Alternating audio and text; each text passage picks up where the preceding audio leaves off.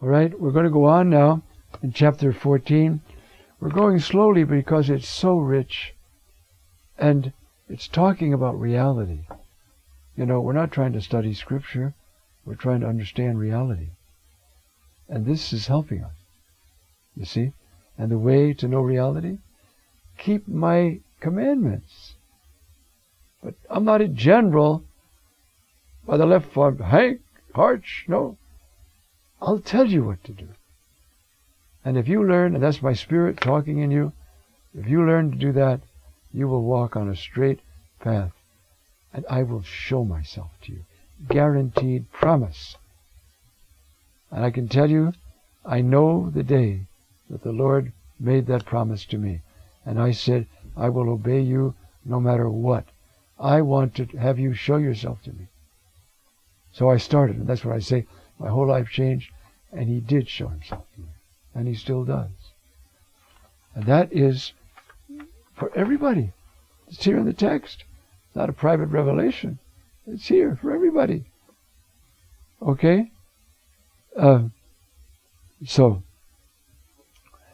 Judas, not the Iscariot, said to Him, Lord, what happens that you are going to show yourself to us, but not to the world?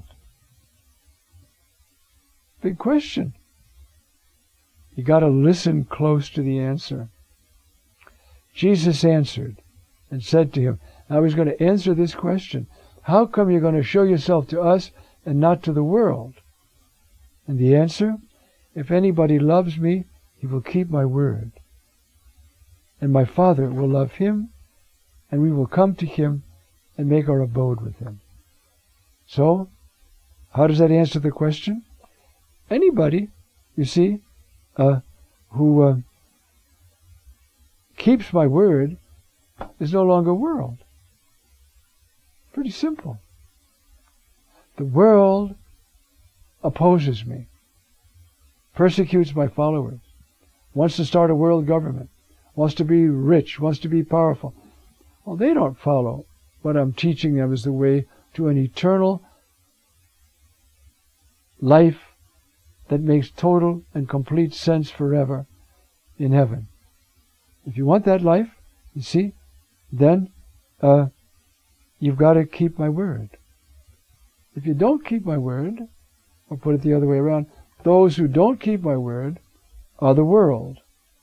And so the explanation is not that I don't show myself to the world, it's that I can't. The world wouldn't pick it up. If anybody in the world wants me to show myself to them and have the Father and I come and dwell with him, just do what I tell you. That's all. I'm giving you all this, you see, so that you would have my joy and your joy may be complete in my joy. That's why I'm doing this. So you can start by just picking up the New Testament and reading it. What does Jesus say to do? And little by little you get aware of him telling you things. And you get to know that it's Jesus. Just like pick up the phone, hello, the other person says hello, you know right away it's your friend. You know that voice. You know it. And so you get to know that voice. And it can be simple things. Somebody insulted you or made a fun of you and you're mad. And the Lord said, forgive him. Like right now, forgive him. So you gulp and forgive him. That's doing what he says. So there's the big commandments, the 10 commandments, all the other commandments. But these little impulses during the day, you know. You got $2 in your pocket and a beggar comes who really needs money and you give him one of them. Do you know when you die, the Lord is going to say, I was poor and you gave me half of what you had. You know that? You see? It's important that we do this. In fact, there's a lovely article just out showing that almsgiving has always been, starting with the Old Testament, the way to purify yourself of sin. It takes the place of purgatory if you do enough of it. Now, you don't have to do enough of it, you know, like $80 million worth to get me out of purgatory. No, it's not the worth, it's the generosity that matters, you see. I was reading that the other day. Oh, I think, thanks be to God, I give money to the poor quite a bit when I can. And so not all my sins are forgiven, but I'm on the right track. You see? And so you'll keep my word, and my Father will love him. Do you know what it's like to have the Father love you and know that he loves you and loves to love you? That's a promise. And it isn't, well, I kept his word, so I guess the Father must love me. No. You keep his word and you obey, and one day you will know, because the Father will show you how much he loves you. You see? And we will come and we'll have our abode with him. Now, the one who doesn't love me doesn't keep my word. Now, is this so hard? Well, I mean, it could be hard if he says, I want you to get martyred. But if he does it, we have the idea that Jesus is like a boss. And the boss is saying, work overtime tonight. I got to work. But the boss isn't saying, if you love me, work overtime tonight. In other words, my words to you are the way you are going to be with me forever. They all come from love. Even the hard ones come from love. And so you can say, Lord, man, this is tough. But I know you love me, and I'm going to do it. Whatever. Forgive, give up something, give away something, or just get time, at least a half hour a day for prayer. Every day. Why? Because how are you going to hear what the Lord's telling you to do if you're not talking to him? Pretty simple, right? Don't have to be a rocket scientist to figure that one out. Prayer, between a half hour and an hour, depending on your state in life, is minimal equipment for survival in our culture. Otherwise, you'll be blown away. And you won't know. You won't hear the Lord say, turn that radio off, turn that TV off, put down that trash and read this. You know? You won't hear him. Okay. Now, we're going to have the second of these 5 Paraclete promises, okay? It's a new section in the Gospel, starting with verse 25. I have said all this to you, remaining with you. But the Paraclete, the Holy Spirit, whom the Father will send in my name, he will teach you everything and remind you of everything I ever said to you. Isn't that beautiful? The Holy Spirit will remind us. You must have had that happen, right? Somebody offends you and you get so mad, and then you remember, whoop, I got to forgive. Where do you think that came from? The Holy Spirit. It isn't that he types up the gospel and shows it to you here, this is what he says. You just know it. You just know it. And the more you pray, the more you know. And the more sensitive you are to what the Lord wants. Guaranteed. Is that a privilege? Oh my goodness, huh?